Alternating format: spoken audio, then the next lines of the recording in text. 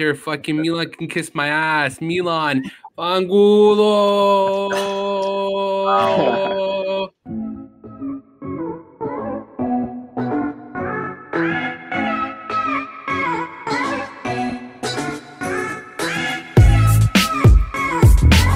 Another episode of the Calcio Connection podcast, connecting with you Italian football fans from all over the world.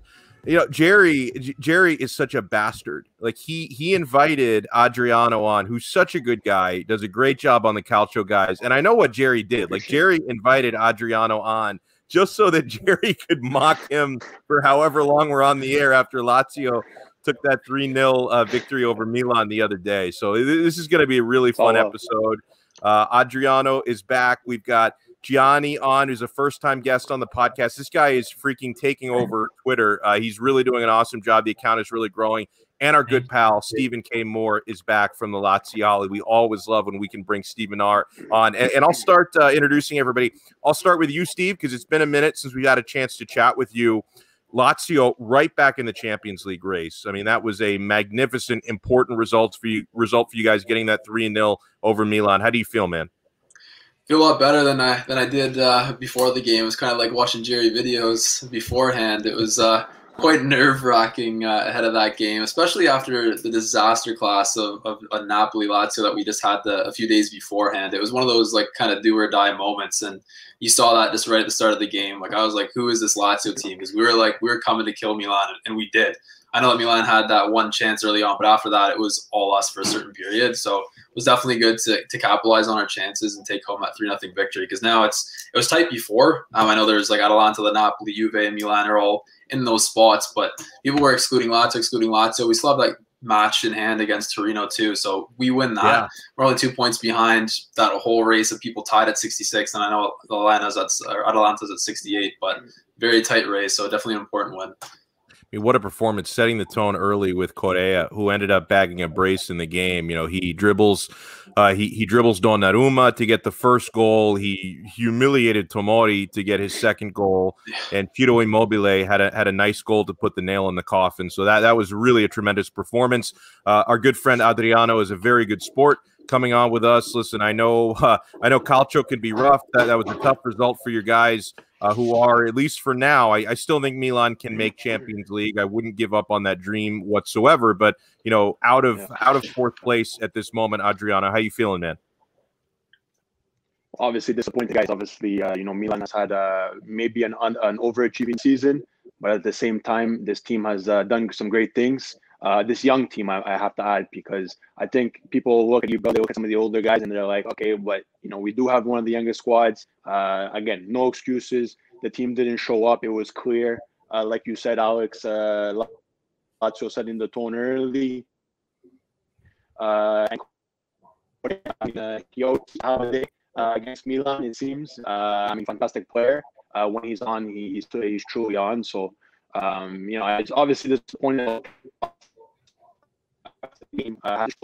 Jerry and our boy Nando Laziali, and tonight with Steven as well, but because they merit, they deserve the 3 points. They took it by storm. I thought it was going to be a different type of match, but Milan doesn't show up if in games like this where it matters the most, it's worrisome. But at the same time, I'm still sticking optimistic. Top 4 was the hope and the objective. For me, it's still there. I don't think it's all lost. And again, you got to put this behind us. There's only 5 games left. It's going to be a fight to the finish.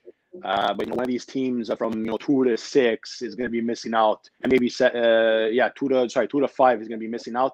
If you want to include Lazio with the 6 as well, one of these teams is going to be missing out of Champions League. My fingers are crossed for Milan to stay in, but I think they have to turn the page against Benevento, and then there's a big match against Juve the week after. So again, disappointing result. Should have been better, needed to do better. And I hope these players realize what they're putting themselves into, because everything is in their hands right now. There's no pointing fingers at this or that, relying on this team to drop points. There's none of that no more. This team has to, dig down deep and take us out of this 10-year drought of not making Champions League, being a banter era for this club, a club with a lot of history, as all you guys know. I just think that they need to really realize that, and I think if they do, with Ibra coming back, hopefully to end the season strong, and finish in top 4. Well said. We welcome on Gianni for the first time on the pod. And hey, Lazio did you guys a solid. I mean, Lazio helped you guys out in taking 3 points from Milan. It was a tough one for Juventus as well. Fiorentina always bring their A game against Juve. They freaking despise Juventus. You guys went down 1-0 on a Vlahovic penalty. You're able to get one back. It was actually a really, really nice goal, a curler scored by Morata. So certainly not the 3 points you were hoping for. You did salvage a point in that game. How you feeling, man? Kind of disappointed. I was hoping the boys would be a little more energetic, especially being embarrassed really in December, right before the Christmas break, 3-0 at home. So I really thought they'd have like a revenge game, especially like you said. I don't think some of the new fans of Juventus understand that Juventus-Fiorentina do have this little bit of a rivalry going. So you'd think when you're going into such a big game and it's like a must-win game to stay top 4 and don't have to rely on other teams in order to stay top 4, you'd think they'd come with a little better energy, because the first half was really embarrassing. Like all the players, I don't really know. No one showed up the first half. The second half was a little bit better. Like you said, Morata's goal was very nice. It was 35 seconds, I think, after the half, which was good, coming out strong, because Pirlo this year, I think that's a big issue, coming out flat every second half. So I was really impressed they scored, and it kind of got my hopes up a little bit, but then kind of phased out of the game again. And a lot of the players just looked like they were passing around the ball and didn't really have any like motivation or desire to really score the second goal or the winner. So yeah, disappointment really is what I'm feeling. Would you say it was so bad that De Ligt shit his pants? I'd say the whole team shit their pants. If anyone doesn't know what Jerry's talking about, you've probably seen the photo going around through Jerry's timeline and people tweeting about it, because there is an angle. If you get the certain camera angle, you can see a brown stain on the shorts of De Ligt, much like there was really a brown stain on that result for Juventus. But Jerry made sure everyone saw that. Yeah, he could have used 2-ply. Maybe 3. Maybe 3, never mind. I don't think anyone, and no disrespect to Steven, because I know Steven's happy, but I don't think anyone, at least on my Twitter timeline, was as thrilled by that victory as Jerry Mancini. You were going crazy, Jerry. The videos, a friend of ours photoshopped your head onto a Lazio player with little fingers splashing around. It was unfreaking believable. Jerry, how you doing, man? I'm ecstatic. Anytime you can beat Milan, it's victory laps all week. Like there's 2 teams that we are outnumbered against, and it's Milan and Juventus. We can't beat them if our life depended on it. In recent seasons, yes, we've started to get the edge on these teams, and that's because Simone Inzaghi, and that's my player of the. It can't be the player of the game, but he's the key to this match and MVP, what we've been missing. Yeah, like we can say Lucas Leiva, we can say Joaquin Correa finally stepped up, and we can say that Sergei was great and he outran everybody on the field. But when Inzaghi is in the lineup and he's on that pitch, he is the difference maker, because he comes with a game plan. He can settle the storm when things are not going right. And that was what we were missing against Napoli. We were fortunate to get away with 2 less mediocre teams. I believe it was against Benevento, and I forgot who was before that, where we missed Inzaghi as well. Steve, you might know. But I remember that. Feels like a long time ago now. Yeah, it feels wild. But we won 2 out of 3 without him. And the problem was a game like Napoli is when you really need Inzaghi, where he can make those key decisions, when to like take off players. Look what I thought the biggest decision he made, and not many people have really pointed this out on Twitter, I noticed, was he elected to go with Andreas Pereira over Vedat Muriqi, with Caicedo injured and not available in this match. And I think that speaks highly of where he is compared to where Pioli was in this game, where Pioli just didn't have an actual game plan. It was 20 balls crossed into the box to who? Who did the crosses go to? Well, the hope was Mandzukic, but that guy was like a plank of wood up top there for once for us. He's usually good. Like I was hoping Lazio signed him, but did not look good yesterday. It's like the thing about Mandzukic was he was so clutch at Juventus. Like he would, you always knew if there was a big goal to be scored, it was always going to be Mandzukic, right? You're talking about you need a game winner. You're in the 92nd minute. It was always going to come off Mandzukic's head every time. Yeah. No, for sure. And the first 2 goals were off for counterattack. Right into Lazio's hand. That's how they want to play. They played it back. They played a low block, countered off the counterattack right away in the first 2 minutes off a mistake. Other way. Second goal, counterattack again. We score. And then the third goal, I didn't know we did 29 passes in a row, which was amazing because last time we did this was against Roma. And I believe it was like 23 or 24 passes in a row before we scored. And you know what? If we're to make top 4, he is the difference maker. He is the reason why we will make top 4. And biggest decision this weekend is no Acerbi. And for one, I'll say right now, you go with Wesley Hoot. You do not go with my. It's a sad story when we're debating between Parolo or Hoed for center back. Like it's just like which of the lesser evil do you want to choose at this point, right? There shouldn't be a debate. That's the sad part because this is where you want Wesley to come in. And don't forget, we also have Patrick on the bench too. He was good for the first half of the season, disappeared too. So he was, but I think these players are not capable of playing 1,500 to 2,000 minutes. That's the problem. And I think a lot of people forget what Wesley was able to do in the Champions League. That's where a lot of people forget. We were out with 12 players, and he was given the task of coming in and playing some difficult matches against Club Brugge, against Zenit, and he played really well. And I think he was one of the better performers, especially after coming in off the summer. Like we talked about it multiple times. We said like he's been good. And we wrote the piece about him. We were debating, do we post it, do we not post it? But no, he was one of our top performers in the first half of the season too. I go with him Sunday. That's who I will back up. I don't think it's even if let's just say they were to pick up his option this summer. I wouldn't be against it. Maybe the price, if they can lower it, I would take it for a much lower cost, say $2 million. But I am not against this guy. This is a guy you bring off the bench. We've used him off the bench before. If we don't go with him, I think that's a big mistake, especially like Escalante is out this weekend, and you don't just want to rely with Cataldi in the middle. Like you need Parolo to back up maybe Leyva. And I think these are decisions that at the end of the day, I do think Huet's going to go in. And I think he gets too much flack from fans. Like against Inter, I thought he played really well that first half. Made one mistake, which obviously was critical. It was a tough decision, a tough mistake. Alex loved it, but no, for sure. But, man, if he's going to play like that against Inter, I'll take it. But then look what we do. We bring on Marco Parolo. What the fuck are we doing bringing Parolo? Those are some of the decisions that Inzaghi kind of like makes me scratch my head because you got center backs. Don't elect to a midfielder to play center back. Yeah, okay, fine, it worked once or twice, like against Inter earlier in the year, but you got to go with what you have, man. Like that's.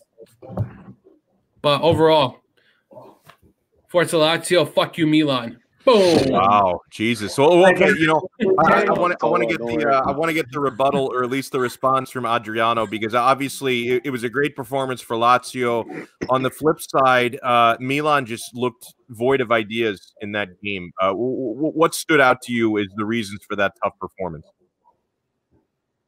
Well, I mean, listen. I think they're in a slump. It's very obvious to everybody watching. If it's not injuries, if it's COVID, if it's whatever, like I understand it. There's not excuses. They still need to show up to the game, at least to show up. Like if there's no mentality, if the right mentality is not even there, we already have a problem.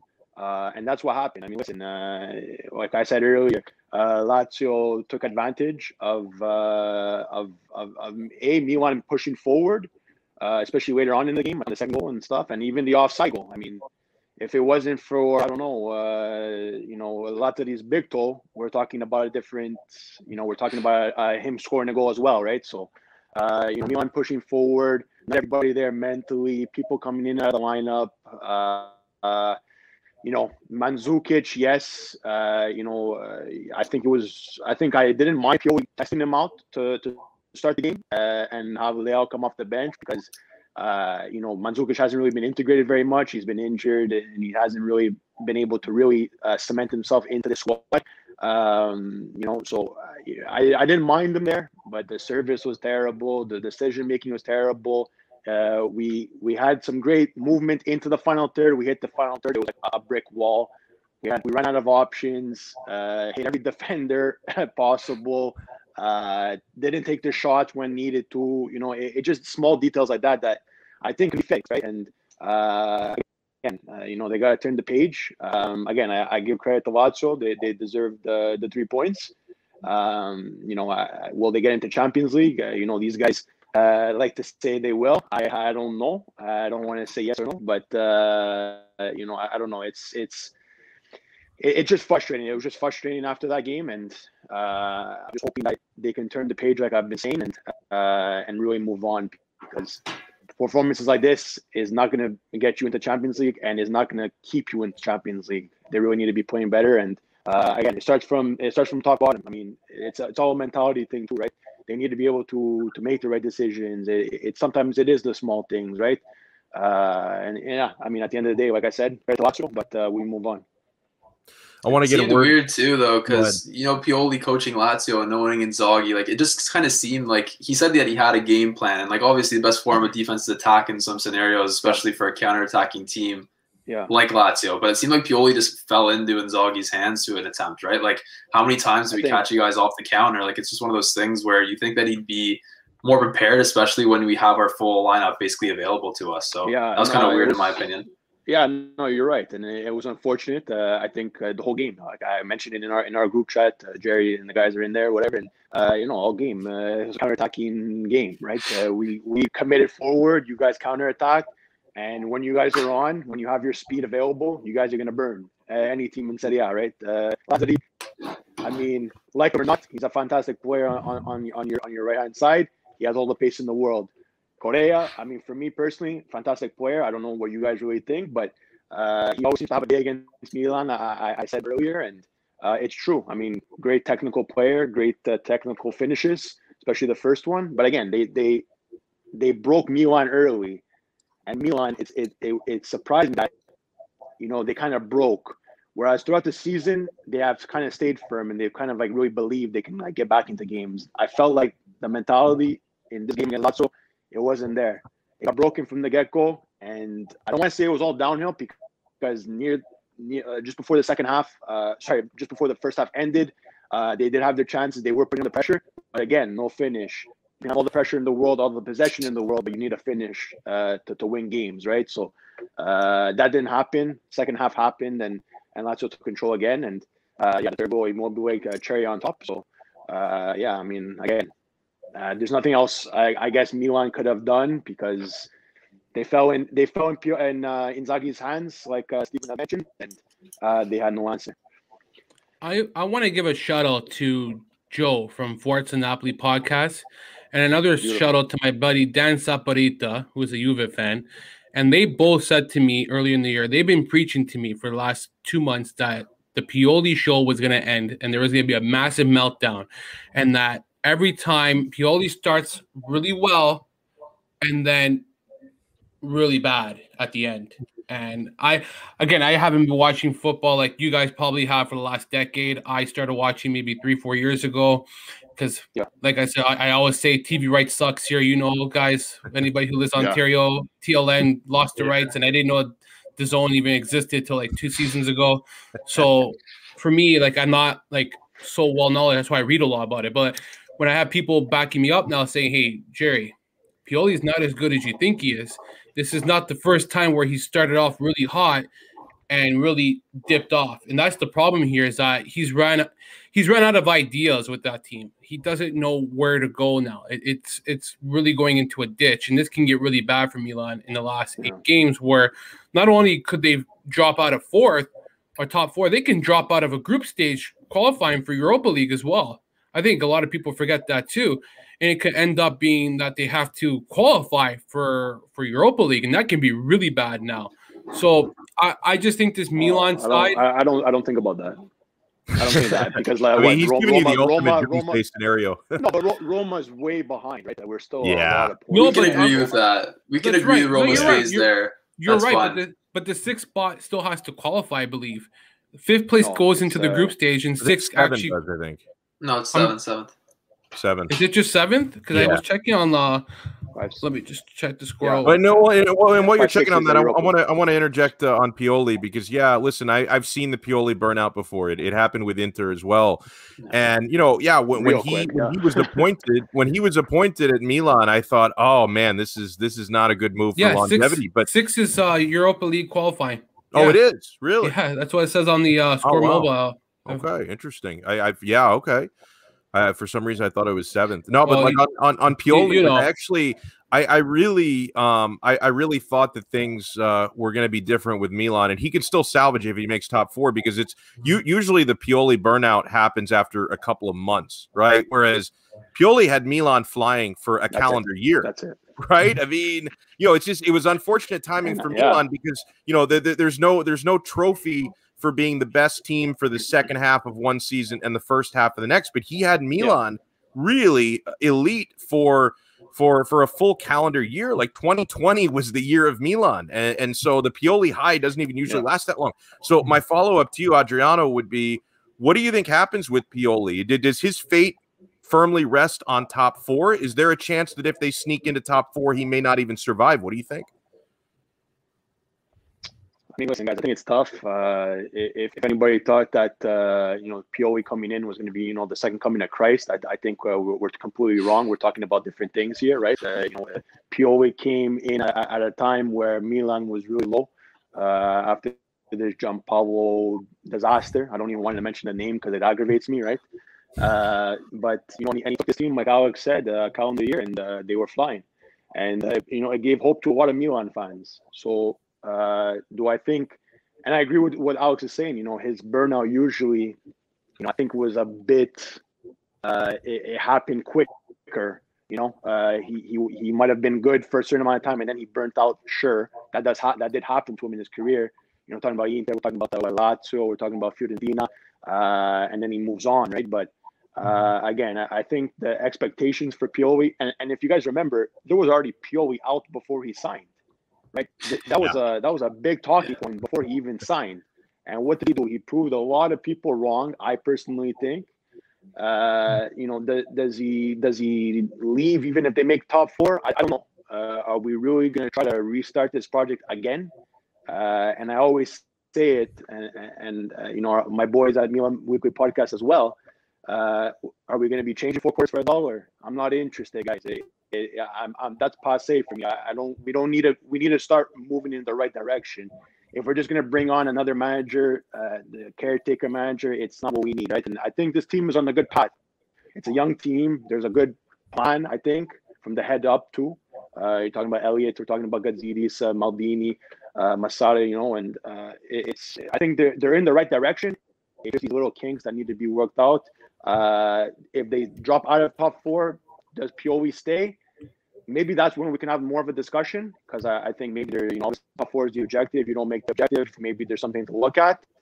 But if they make top 4 and Pioli is there at the still as the manager, why are we going to change? I mean, sometimes if it ain't broke, don't fix it, right? But don't get me wrong. Milan has a lot of work to do. It's not all roses and sunshines and stuff like that. But at the same time, I think if we keep this core, if we can keep this right alive, I think we stick with it. And then when things, I guess, really hit the fan and shit really hits the fan, I guess maybe that's when you make the changes. But I personally would stick with Pioli as of now. I'm speaking to you tonight. I don't even remember what day it is. April 27th. We're talking tonight. I'm saying yeah, we stick with Pioli. But again, guys, things can change. Like in Italy, things can change very, very fast. So again, for me, it's Pioli for the season into next season. Hey, Alex, I think the biggest issue too is that their winning streak went into 2 seasons. Exactly. So that's the biggest issue here, was that there wasn't the continuity of one straight season. People were bragging about, unbeaten in 27 games, I think it was, right? Or 28, or they had won X amount. I don't remember the streak. But the problem is the streak is nice, but there's not much to build off it because it's 2 separate seasons. So as much as it sounds that the stat sounds really good, there's nothing really to build off it. And that's the issue. It wasn't 28 games in a season where Juve has probably been able to go something like that. And it's transitioned to a actual trophy. And that, I think that's the biggest issue here. I disagree. I disagree a bit. I disagree a bit because Milan hasn't had the 28 games in a row winning streak in God knows how long, right? So just to have that as a base for this team, I think it's something. It says something, speaks volumes. And I'm only rebutting against Jerry because they fucking beat us 3-0, and I love Jerry. He's a great guy, but I have to rebut him. But no, I think it's a good stepping stone, right? This team, like I said, it's been shit for fucking 10 years. And again, Alex, I'm sorry that I'm swearing. I know you said I can't. We do it all the I'm time. sorry.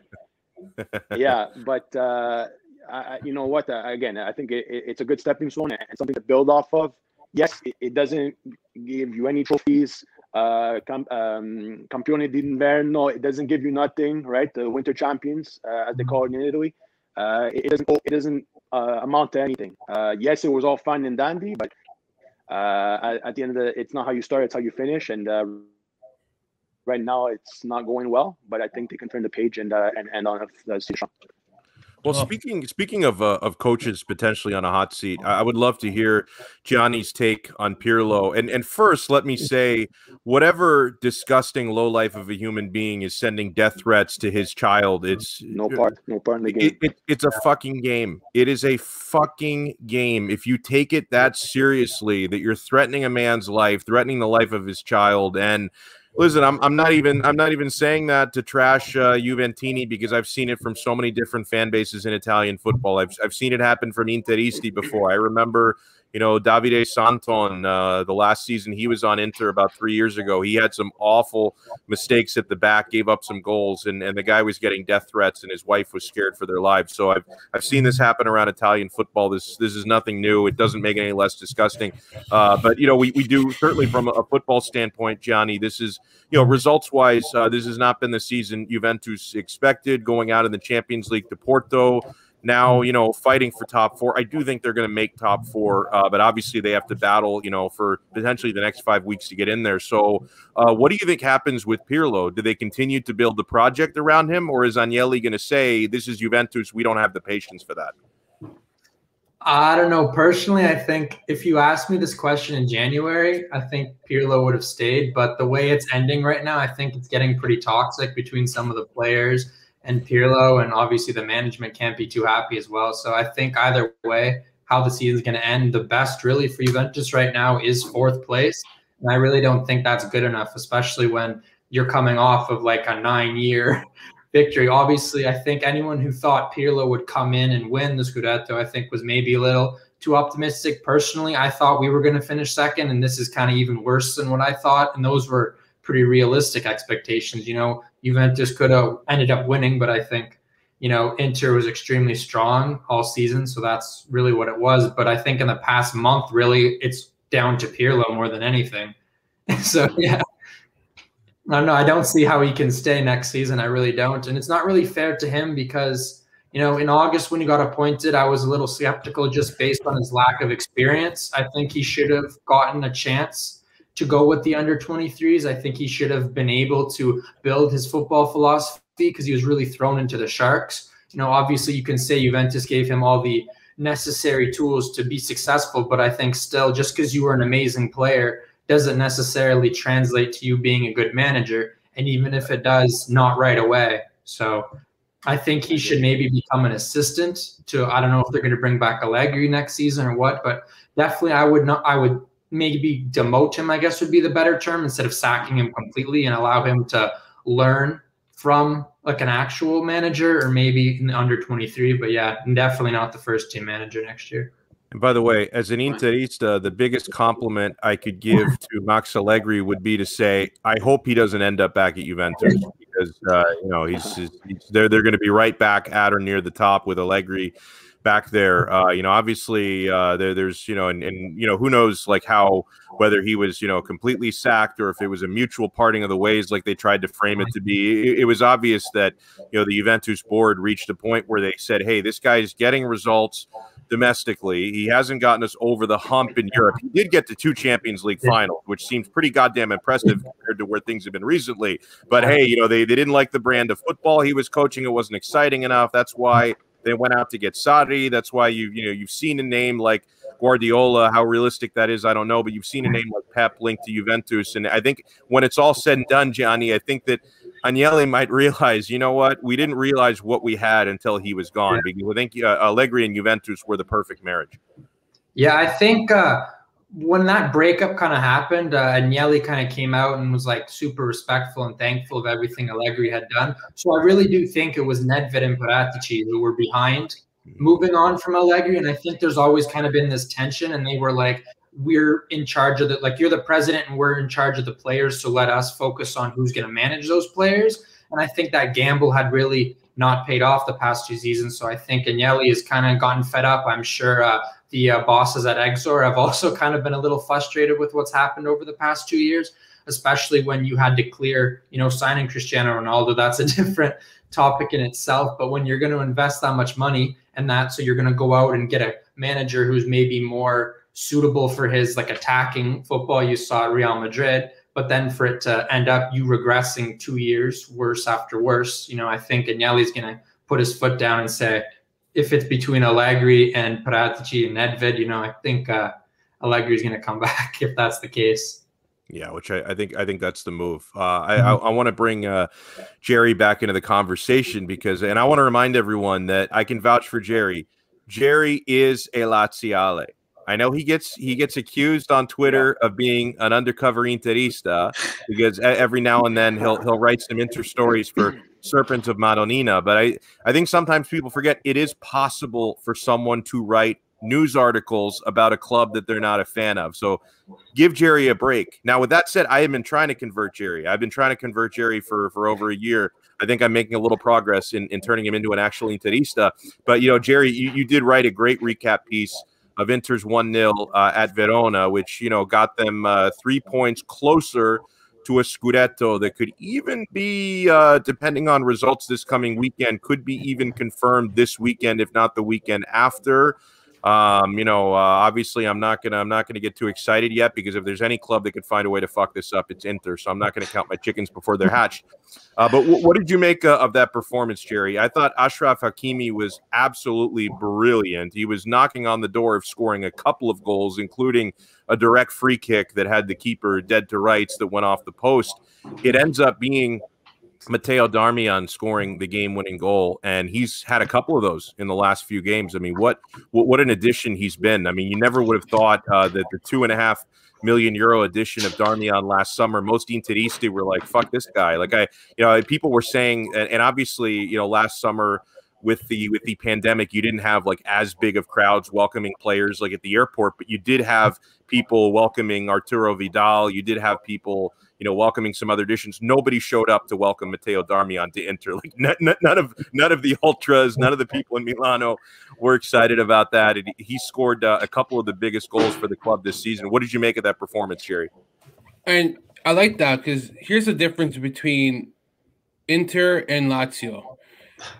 You got Conte, who wanted Darmian. He wanted Vidal. He wanted Kolarov. He wanted Hakimi. The players that he wanted, he's playing them. And that's the difference between Inter and a lot of teams like Lazio, where we don't play guys like Mariki. We don't play guys like Hoot. Well, actually, Hoot at the beginning of the season, but other than Hoot, we haven't really played Musacchio. Musacchio played, 2 matches? These are not players that, when I see that Inzaghi want Musacchio, no, he didn't want Musacchio. It was like they were twisting his hand to accept it because there was no other option. With Inter, there were options, and he said, this is what I wanted. These are the players you're going to get me, and they got it. And this is why Inter has been really successful in Serie A this season.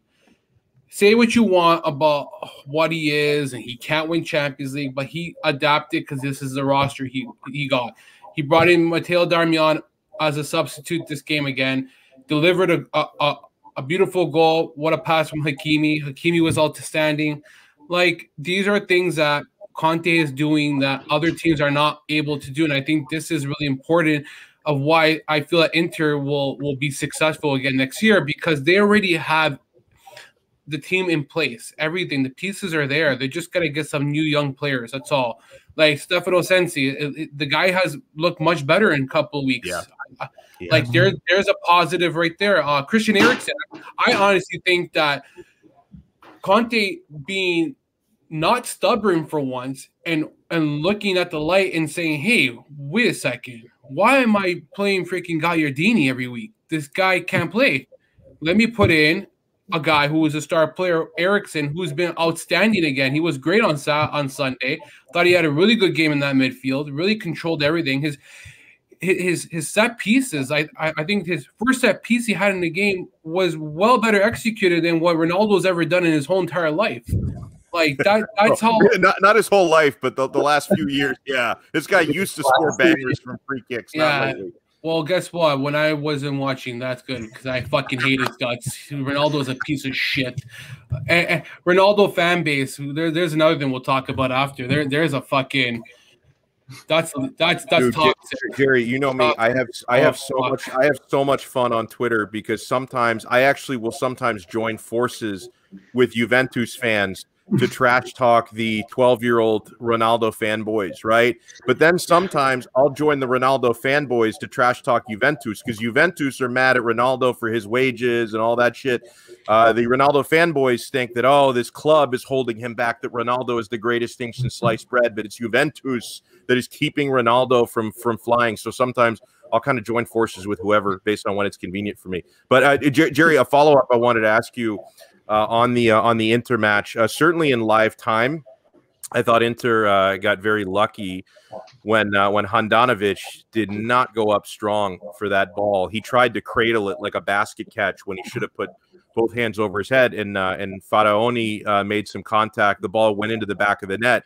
The goal was immediately overruled and called a foul on Faraoni, free kick for Inter. And even the commentators in English were saying, "How come they're not looking at this? I think this was a goal." And I listen, it was really close. Okay, I can totally understand how some people watch that and say, they at least should have. And it did get checked by VAR. It was a silent check. They didn't call the referee in to look at it. But I can, on the one hand, I can understand why people were frustrated that they didn't at least take a closer look at it.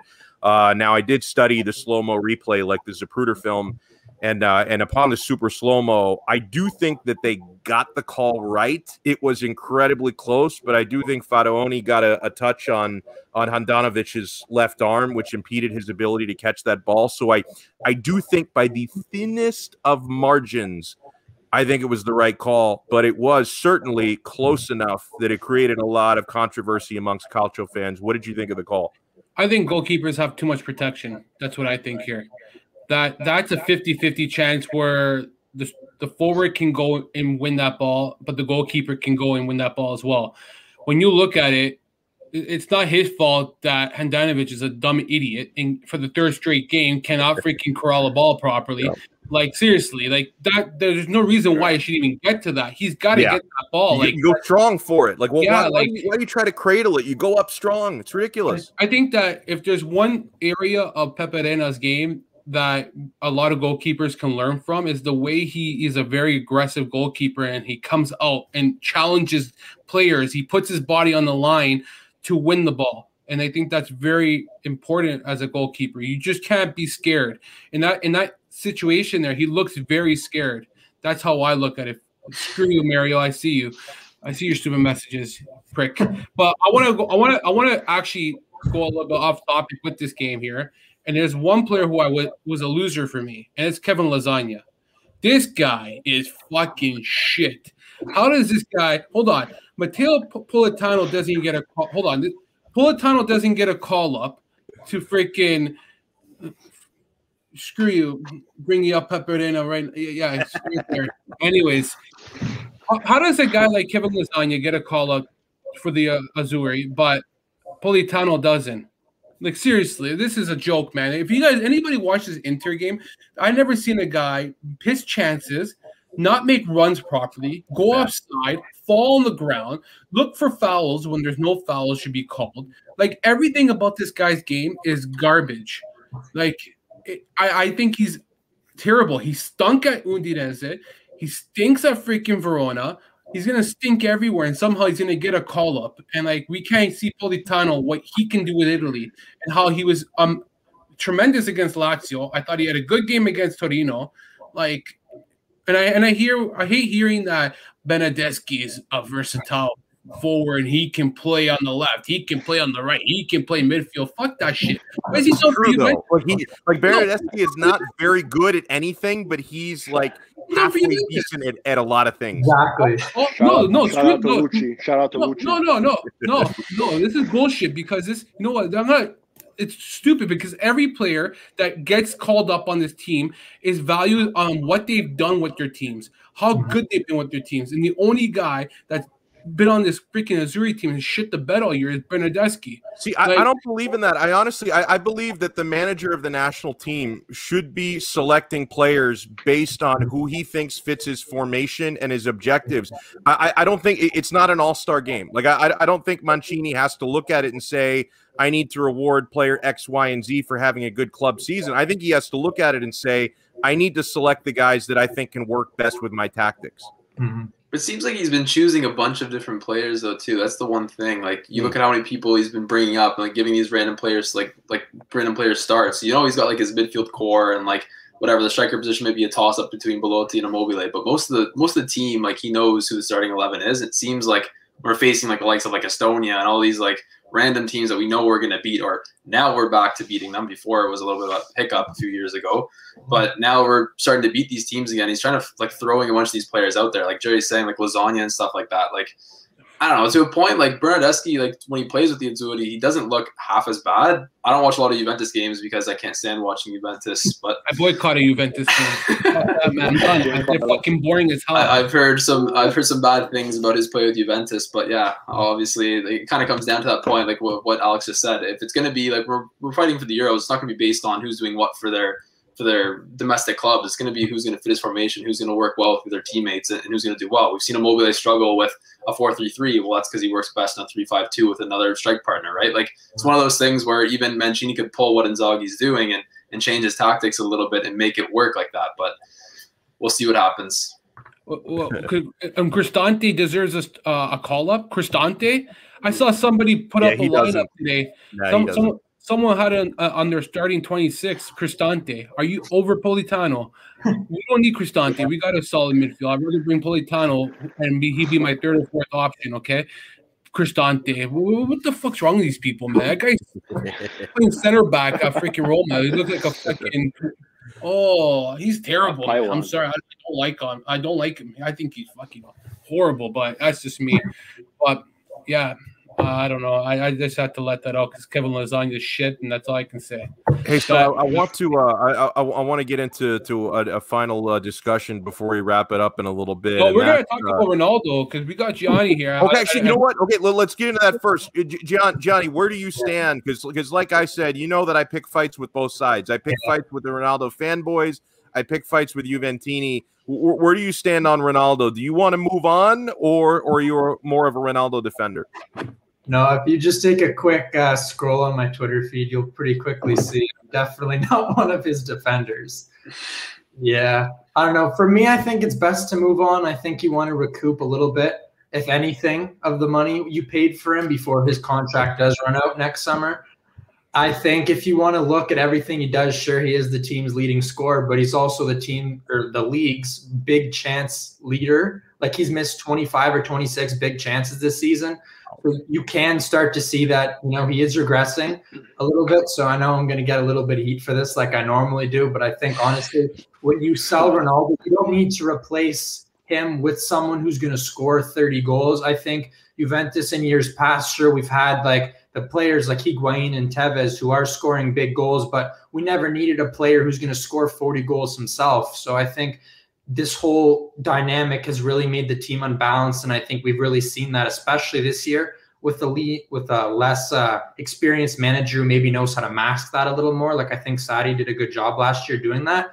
But I think really this year it's showing. So I think it's time to move on, get some money. But the real big thing is get that 60 million gross wages off the books and maybe invest that in a Rodrigo De Paul who's created the most big chances in all of Europe, right? Or maybe a Locatelli who looks like one of the better registas, which is our biggest need, really.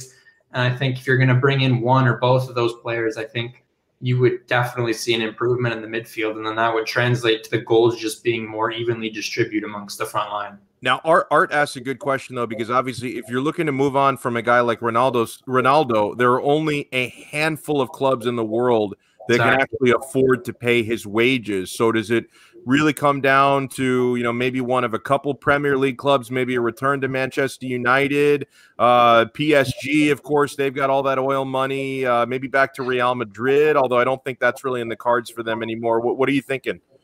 I think really it's between PSG and it's between Manchester United. I think those are the only two teams that can realistically afford his wages. I'm sure he's going to have to take somewhat of a pay cut, at least, 5 or 10 million to get it done in COVID times like this. Or I don't know if maybe Manchester United are open to a swap deal with Paul Pogba. I've seen a little bit. I don't know how realistic that would be, but you guys keep dreaming. You guys keep dreaming. That's a dream. That's a dream for me. What about Milinkovic? Take Milinkovic too while you're at it. I wish I would call him that for 3 years, but Lotito, respect to him. He's not afraid of anybody. He'll not be bullied into selling a player, so I highly doubt he'd sell to Juventus, especially one of the best players on their team. Well, actually, you guys might know what is because I don't know what the beef is between Lotito and Yeli. There was a deal that he got fucked over on I think it was Lichtsteiner, and he kind of screwed him over, and now he holds a grudge against Agnelli. I don't know what the deal was. I forgot. Well, Agnelli's an asshole, period. So I think everyone's got a grudge against that dude. I don't think the whole world has a grudge against Agnelli right now with the Super League, especially now. Yeah. Credit to the Laziale, because they were the first to report it. Now that Savage has a 80 million price tag on him, so I don't know who's going to pay 80 million during this. I think what Johnny said, right? I don't think that's Lotito is going to sell. And it's one of those things where he told the player, hey, if this comes in, sure. But for the time being, you're happy. That's good. I'm happy. We're happy as a club. So unless someone wants to come in and give us that money, sure, then we'll be able to reinvest it. And then that's when we could get – I've said this. If we sell Luis Alberto, De Paul would be my first replacement. Get him in there. That's an easy swap. But Milinkovic Savic is one of those players, if he leaves the team, it's going to be drastic because everything is through that guy. And there's no one like him except you could maybe compare Paul Pogba, but that's even wouldn't even say that. It's hard to find a replacement for him right now. So if I'm Lazio, I'd actually consider selling Luis Alberto right now. Seriously. That's just me. What is he, 28 now?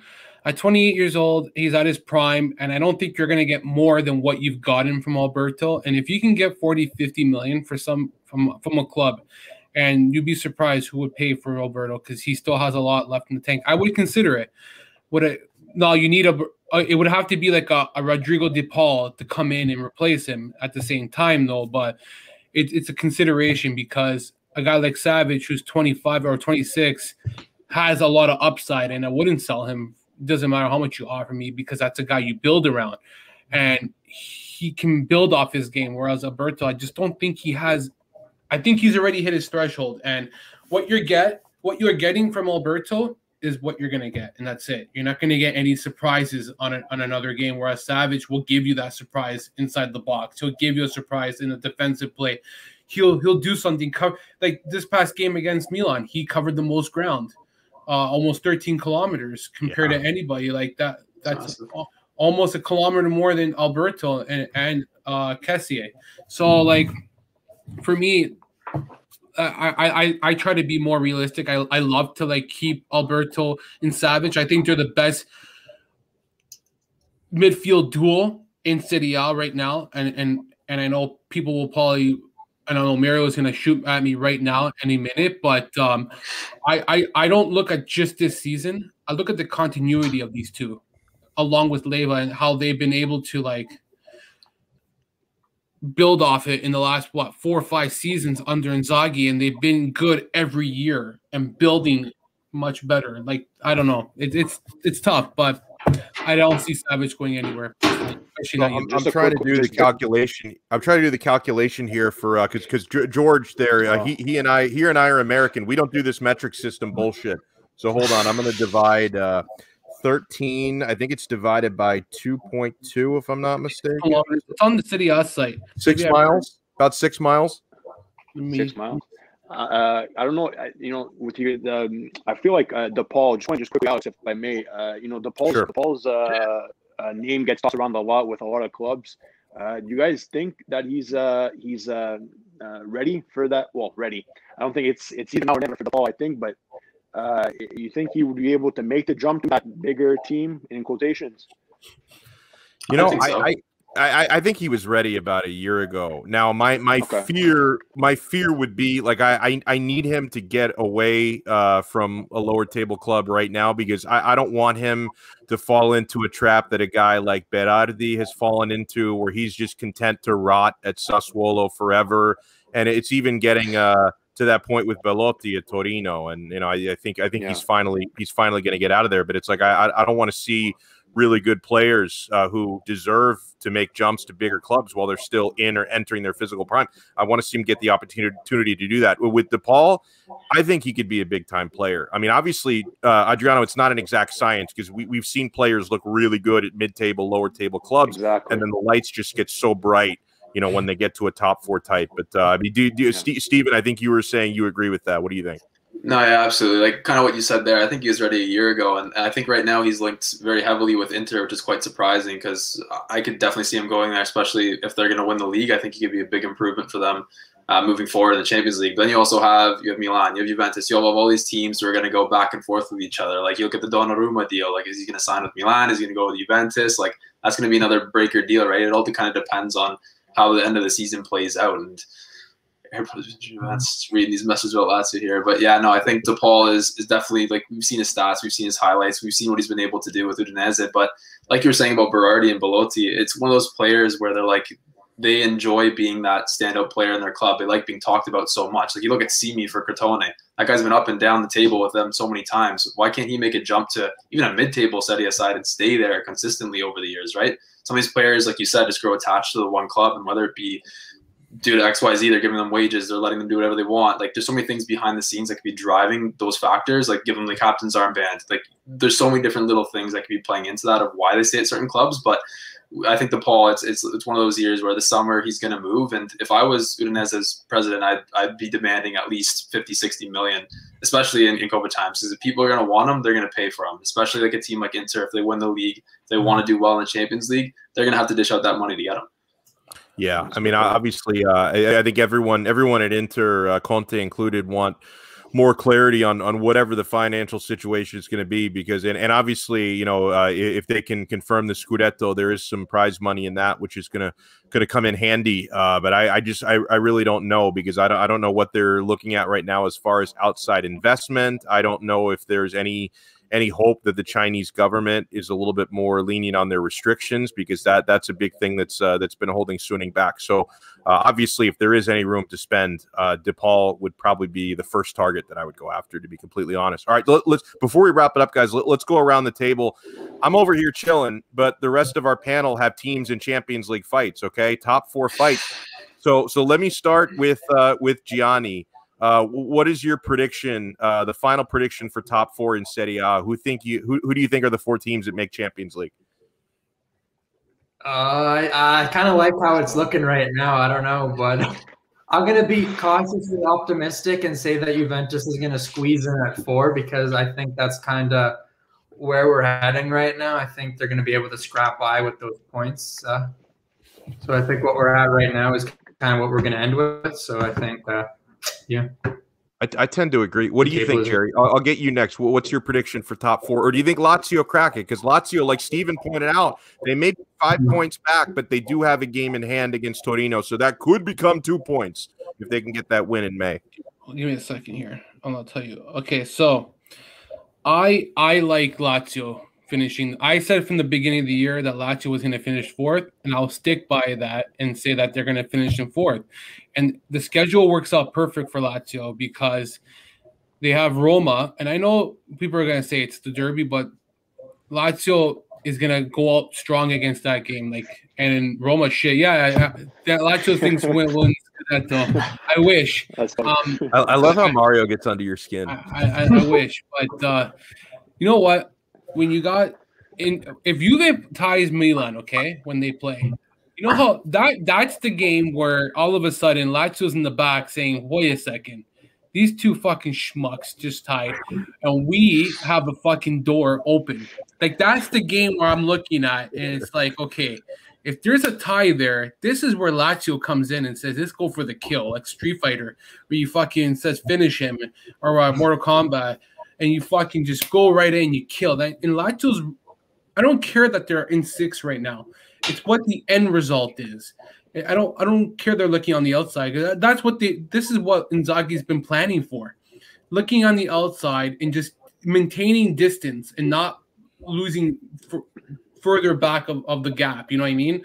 So you got 3 teams who are 66 points. You got Inter, who has to play Juventus still. You think Inter is going to pack it up and say, we won the Scudetto and we don't care about Juventus? If Inter can end any possible chance of Juventus not making the Champions League, they are going to go all in and go guns blazing, okay? Yeah. I tell you right now, there's no way Conte will let his old team want to have a spot in Champions League. He'll go out and help Milan, Lazio in the best way he can. Like, they got, I think they have Sassuolo still. That's not easy either. An Udinese team that can really play good defense.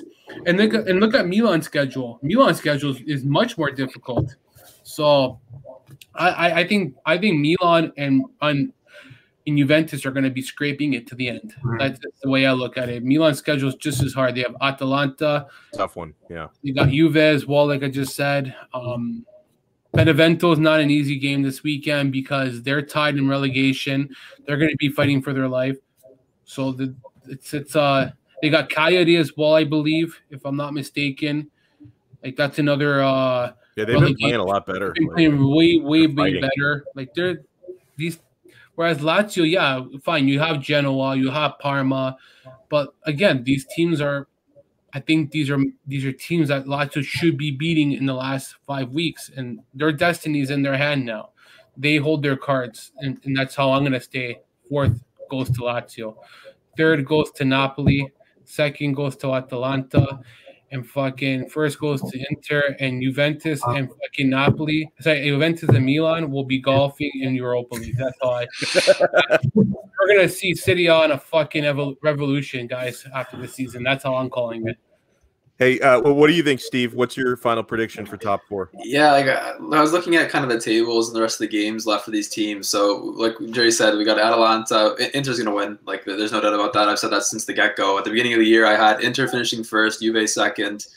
Like Johnny had mentioned, Atalanta 3rd and Napoli 4th. I really hope that Inter can kind of finish. Inter's going to finish 1st. I think Atalanta will finish 2nd. And then it's a kind of a toss-up between 3rd and 4th. I think Atalanta and Inter are kind of those securants at 1st and 2nd. 3rd and 4th is where it gets a little tricky. My hope, Lazio finishes in one of those 2 spots. Whether it be 3rd, whether it be 4th, I don't care. And then I'd like to see Napoli finish in one of those other 2 spots. So the top 4 there, I got Inter, Atalanta, Napoli, Lazio. Whatever the formation of 3rd and 4th, that can be what else. Actually, what I think is going to happen, like we're looking at these schedules here, you have Atalanta who's got to play Milan. That's their only other top 6 team. Napoli's got no one. Napoli's kind of got that free run whereby if they can beat all these mid-table, lower-tier sides, like they're in. And Gattuso, all this talk about him leaving, Aurelio De Laurentiis doesn't want him at the club anymore, like that's nonsense because he's in the race right now. He finishes 3rd or 4th. There's no reason why he should be leaving that club because he's deserved it. Then you have Juve, who's got Milan, Inter, Milan, who's got Juve, Atalanta. Those 2 teams are going to be fighting to the end because especially in the form that they're in right now, this is going to be the toughest spell for them. Obviously, we'll see what happens because look at the refereeing Lazio got with Orsato in the week before against Napoli. It was absolutely dreadful. Bad. So we'll see what happens between Juventus. But you have to also take into consideration that Juventus also has the Coppa Italia final against Atalanta 1 match day before the end of the season. So that's another big thing too, where I think if Juventus is like kind of out of the loop and Atalanta's in 2nd, they're going to go like they both want to win a trophy at the end of the day. So they're going to go kill themselves a day before the final match to win that trophy. And then we have the final match day, which is going to be contingent. Like I think there's so many like things between like now and the final like 5 games where it's going to be like every single week we're going to be analyzing the results. Oh, well, we have to get 3 points to go here, 1 point to go here. Like it's all so tight. So yeah, tight. I before I get Adriano's take, I actually, I know it's boring to go chalk, but I tend to agree with Gianni. I think it's gonna end up the top four finishing the way it is at the moment, with Inter first. I'll knock on wood when I say that. Got too excited there, Alex. Don't worry. You pulled a fucking They're now Ronaldo, losing the man. Scudetto. They're now You pulled losing the the Ronaldo. Scudetto. You tripped on your feet, man. Flat on your face like that piece of It's gonna shit. be Inter dropping the trophy once they win it, eh? Yeah, there you go. Oh, You're your muted. You're volume's off. muted. You're muted. They're losing. They're losing. There we go. Oh, man, you are Back special, Ronaldo, they're eh? losing. You choked there big time like Ronaldo. That's like one of his Spoke too free soon, kicks. Alex. That's like one of his free kick specialists there, buddy. You hit the wall big time, eh? I'm gonna have to make so many like animal sacrifices to cancel out the jinx that I just put out there. So I'm gonna go. Atalanta too. The remaining fixtures are manageable, and they're playing so well right now. I'm gonna go Napoli 3. They're also playing out of their minds, and they've got a relatively easy go. And then like 4 is really tough. I would actually like to see Lazio get in, but I think it's going to end up being Juventus just at the end. And because I think Milan have tough fixtures to go. And with Juventus, it's just like there's too much quality there. Like, it's still hard for me to believe that team is going to miss top 4. It's going to be very close, though. What do you think, Adriano? Yeah, I mean, guys, I don't know, I think I'm a little bit superstitious. I don't really want to put it out there, but we already put it out there on my podcast. Way back when. I'm sticking to what my guns. If I'm right, I'm right. If I'm wrong, I'm wrong. It doesn't bother me. I had Inter, Juve, Atalanta, and Milan as the top 4 teams. I don't care what order that finishes in. For me, that's what I see. I think even before this end of the season, I had either Milan or Napoli, flip-flopping from 4-5. I thought those would be the 2 teams that would really either make the jump into champions or kind of fall out. I think that's where I stand. I again, no disrespect to Lazio, I don't see them making it into top 4. If they do, credit to them, because they will deserve it if they do make it. But again, I just think there's so many teams from, like you guys are saying, from, I don't even want to say maybe 2 anymore. I don't know, maybe 2. We got 2 to 5, 2 to 6, whatever. There's just so many teams that it's a real fight to the finish. So again, I'm sticking with my guns. I'm going to stick with Milan. Nobody on this round table put Milan. I'm putting Milan in top 4. Maybe it's my heart speaking more than my brain, but at the end of the day, I think that's what's going to happen. Because at the end of the day, if we're schedule watching, if we're looking at the schedule, every team needs to focus on themselves. Every team needs to focus on what they need to do to get where they want to go. So, and there's no games in Serie A. I always say it, and I think we all come to agree to that. These small teams, like Jerry mentioned, they're going to be fighting as well. So you can't take those teams lightly either. But at the end of the day, I'm going to stick with my guns. I'm going to put, like I said, Inter, Juve, Atalanta, and Milan in top 4. You guys figure out the order. Well said. So hey, we'll give everybody a chance to plug any of your social media accounts, your work. I'll start with you, Adriano, and I've seen Johnny in the chat as well. I'm a big fan of you guys on the Calcio guys. Where can people find you? Appreciate it. Well, first off, I appreciate the love. We appreciate everything. Any support that we get, it doesn't go unnoticed. We really do appreciate it. Again, it's an honor and a pleasure to come on the podcast again with you guys. It's always fun talking culture with you guys. And we can find us. It's at the Culture Guys, where I have on my handle here. At the Culture Guys on all social media platforms. You can catch our podcast on all your favorite podcasting platforms. Give it a share, give it a like. We got to get this cultural community growing, especially here in North America. We're really trying to put out that word and trying to really show our passion and bring our passion forward, because we all have the same idea. If we can all come together, I think, the cultural world will be a better place, right? So, at the Culture Guys on all your favorite podcasting platforms and social medias. Where you can find myself, it's Adriano_culture on Twitter, ADonardo96 on Instagram. I do it with 2 of my great friends, Johnny Delacolle and Nicholas Di Giovanni. So we got a big bounce on our show with different fans of different teams. And I think we do an okay job trying to get the wider variety of opinions and topics, just like you guys do over here. So again, it's been a pleasure and an honor, and follow us all over. Well said. And of course, Steven does incredible work covering Lazio. Where can people find your work? Thank you guys, for coming on. Adriano, it's kind of hard to follow up with that great heartfelt ending to there, so try to make it quick. But thanks again, guys, for having me on. And you can find most of my work with the Laziali at _Laziali on Twitter, and just the Laziali on Instagram and Facebook. But my personal is at S_K_more. Mostly just all Lazio content. And thank you guys again. And of course, huge thanks as well to Gianni for joining us for the first time. Anything you want to promote, man? Where can people find you? Yeah, thanks for having me on. It was fun. This is pretty much my first real official podcast I've done. So it was definitely a fun experience. And thanks to everyone in the comments showing me a little bit of love. Keep me going. A little nervous to come on here, but I think it ended up doing well. So you can find me on Twitter just at Black, but with a V, so BLVCK, and then Gianni.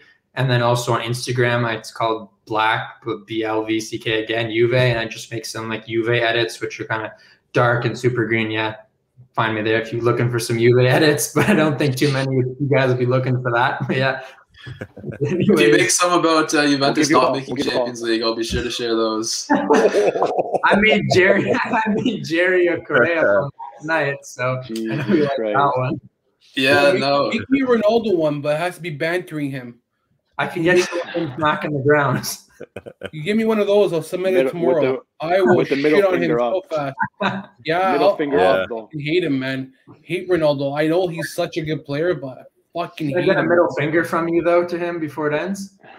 Yeah, that's coming. Don't worry, man. That's 100%. I fucking hate him. I got a whole Ronaldo fan base that hates my guts. Oh, they I'm so used to it. They hate me. I think I'm their number one enemy, though. People were sending me memes they're making of me this weekend. I had a somewhat big tweet pissed off a lot of Ronaldo fans. Oh, that was one of the tweets I was tweeting on. I took some of that heat as well by retweeting your tweet, but I thought that was great. Yeah, I know. They're just well-timed. You have to put it during the game, and I think they're a little mad and deflecting a little bit because, they're always used to this elite Ronaldo, and you can tell he's struggling. So I know they can see it too. So I know I'm a realist. I don't like to sugarcoat. I don't defend anybody if they play like shit. So I think it kind of hit them in the heart, and that's why it exploded a little bit. Well, the bottom line is the people who get mad at those tweets are people who cheer for a player and not for clubs. Mm-hmm. So it's I can't take them seriously. Like people who just worship players, not the name in the back. Exactly. Yeah, right. Well said. And Jerry, of course, you're writing pieces all over the internet, man. Let people know what you've got going on. Oh, I don't know. I got many going on with the Laziale. I think that's the most in Serpents of Inter. That's it. Those are the two sites I've been basically writing for.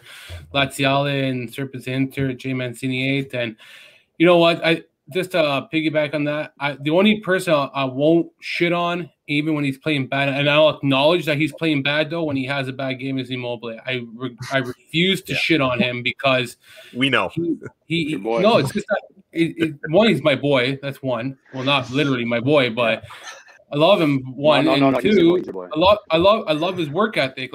As much as maybe he doesn't have the skill set to the level of Messi or Ronaldo, nowhere near, his determination, the way he works hard every game, he's a team player, is what wins me over compared to Ronaldo, where he's just a scumbag and doesn't give a fuck about anybody on his team. Lucci, fuck you. Anyways, Lucci, fucking, you probably wish that Higuain was still on your team. Don't worry. Fucking I do. Into Miami. He's actually scoring goals in Miami now. God bless him. He and his brother. That Higuain. Yeah. Fucking Ronaldo.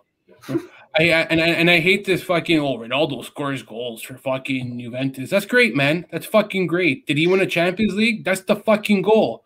That's what he was brought for, though. I hate when people say, "Oh, he won Scudetto," and he won a fucking maybe a Coppa Italia soon. Jerry, the funniest one is whenever I shit stupid, man. Whenever I shit talk Ronaldo, his 13-year-old fanboys will tell me one of the arguments they use is, "Oh, he was Serie A Player of the Year last year." I'm like, dude, the fucking league gave him that because they wanted retweets. The freaking league just said, "Oh, I don't care what Ronaldo did. Serie A MVP this year so we can get 1 million likes and retweets. It's horseshit, that award. I just think that it's great that he scored all those goals the last 2 seasons and in Champions League, but at the end of the day, you can score 100 goals, but if it doesn't equate to success, and it doesn't lead to success, and it doesn't give you that semifinals, say, at least, where they need to make money, it means nothing. To me, Ronaldo means fuck all. That's all I'll say. It means fuck all because he didn't deliver what – okay, I hate when people say, he delivered the goals. That's great. But you got to be fucking winning games with this team. That's the bottom line. Like, that's why I love Mourinho. I love Conte because they've been winning trophies to success. And I know that – and I hate when people bring up Madrid. Did you not see the comparison of the teams between what he had with Madrid and the midfield he had compared to what Juventus here? Like, I understand the Juventus team is not as nearly as good as Madrid's, but he was surrounded with talent that just made him better. And now he's surrounded with less talent, and what's he done, really? Like, I don't know. That's just me, man. A lot of people may not agree with me, but I just think, like I kind of said earlier, it's like you're saying he's got a lesser midfield now. That's true. But like I said, he's first in the league for big chances missed. He's missed 26 big chances. How can you blame the midfield then? That's true. Spamming 15 crosses a game at his head, and he's completely missing. So I don't really know what you can use for there. But no, that's a great and even 27 chances missed. He struggles to adapt his game at the age of 36, where he's not the same player he once was 10 years ago, where he can play like lightning. Like, he needs to adapt that, play with his players. Like, there are instances where he doesn't even make a pass. Like, they bring up how he has more touches than you. Shout out to our Johnny. Yeah. Touches, fuck him. Dude, I'm ending this right here. Ronaldo, go fuck yourself. Wow. On that note, we're done here. Huge thanks to everyone. You guys can also follow me on the Twitter account. You can see on the screen, or if you're listening, Alex Donno on Twitter, DONNO. Make sure you get me there and check out. I do daily shows. I mix in a little bit of football talk, of soccer talk, but primarily American sports, 3 to 6 p.m. weekdays on OnSideRadio.com. We'll talk to everybody next time on another episode of the Calcio Connection podcast. Ciao.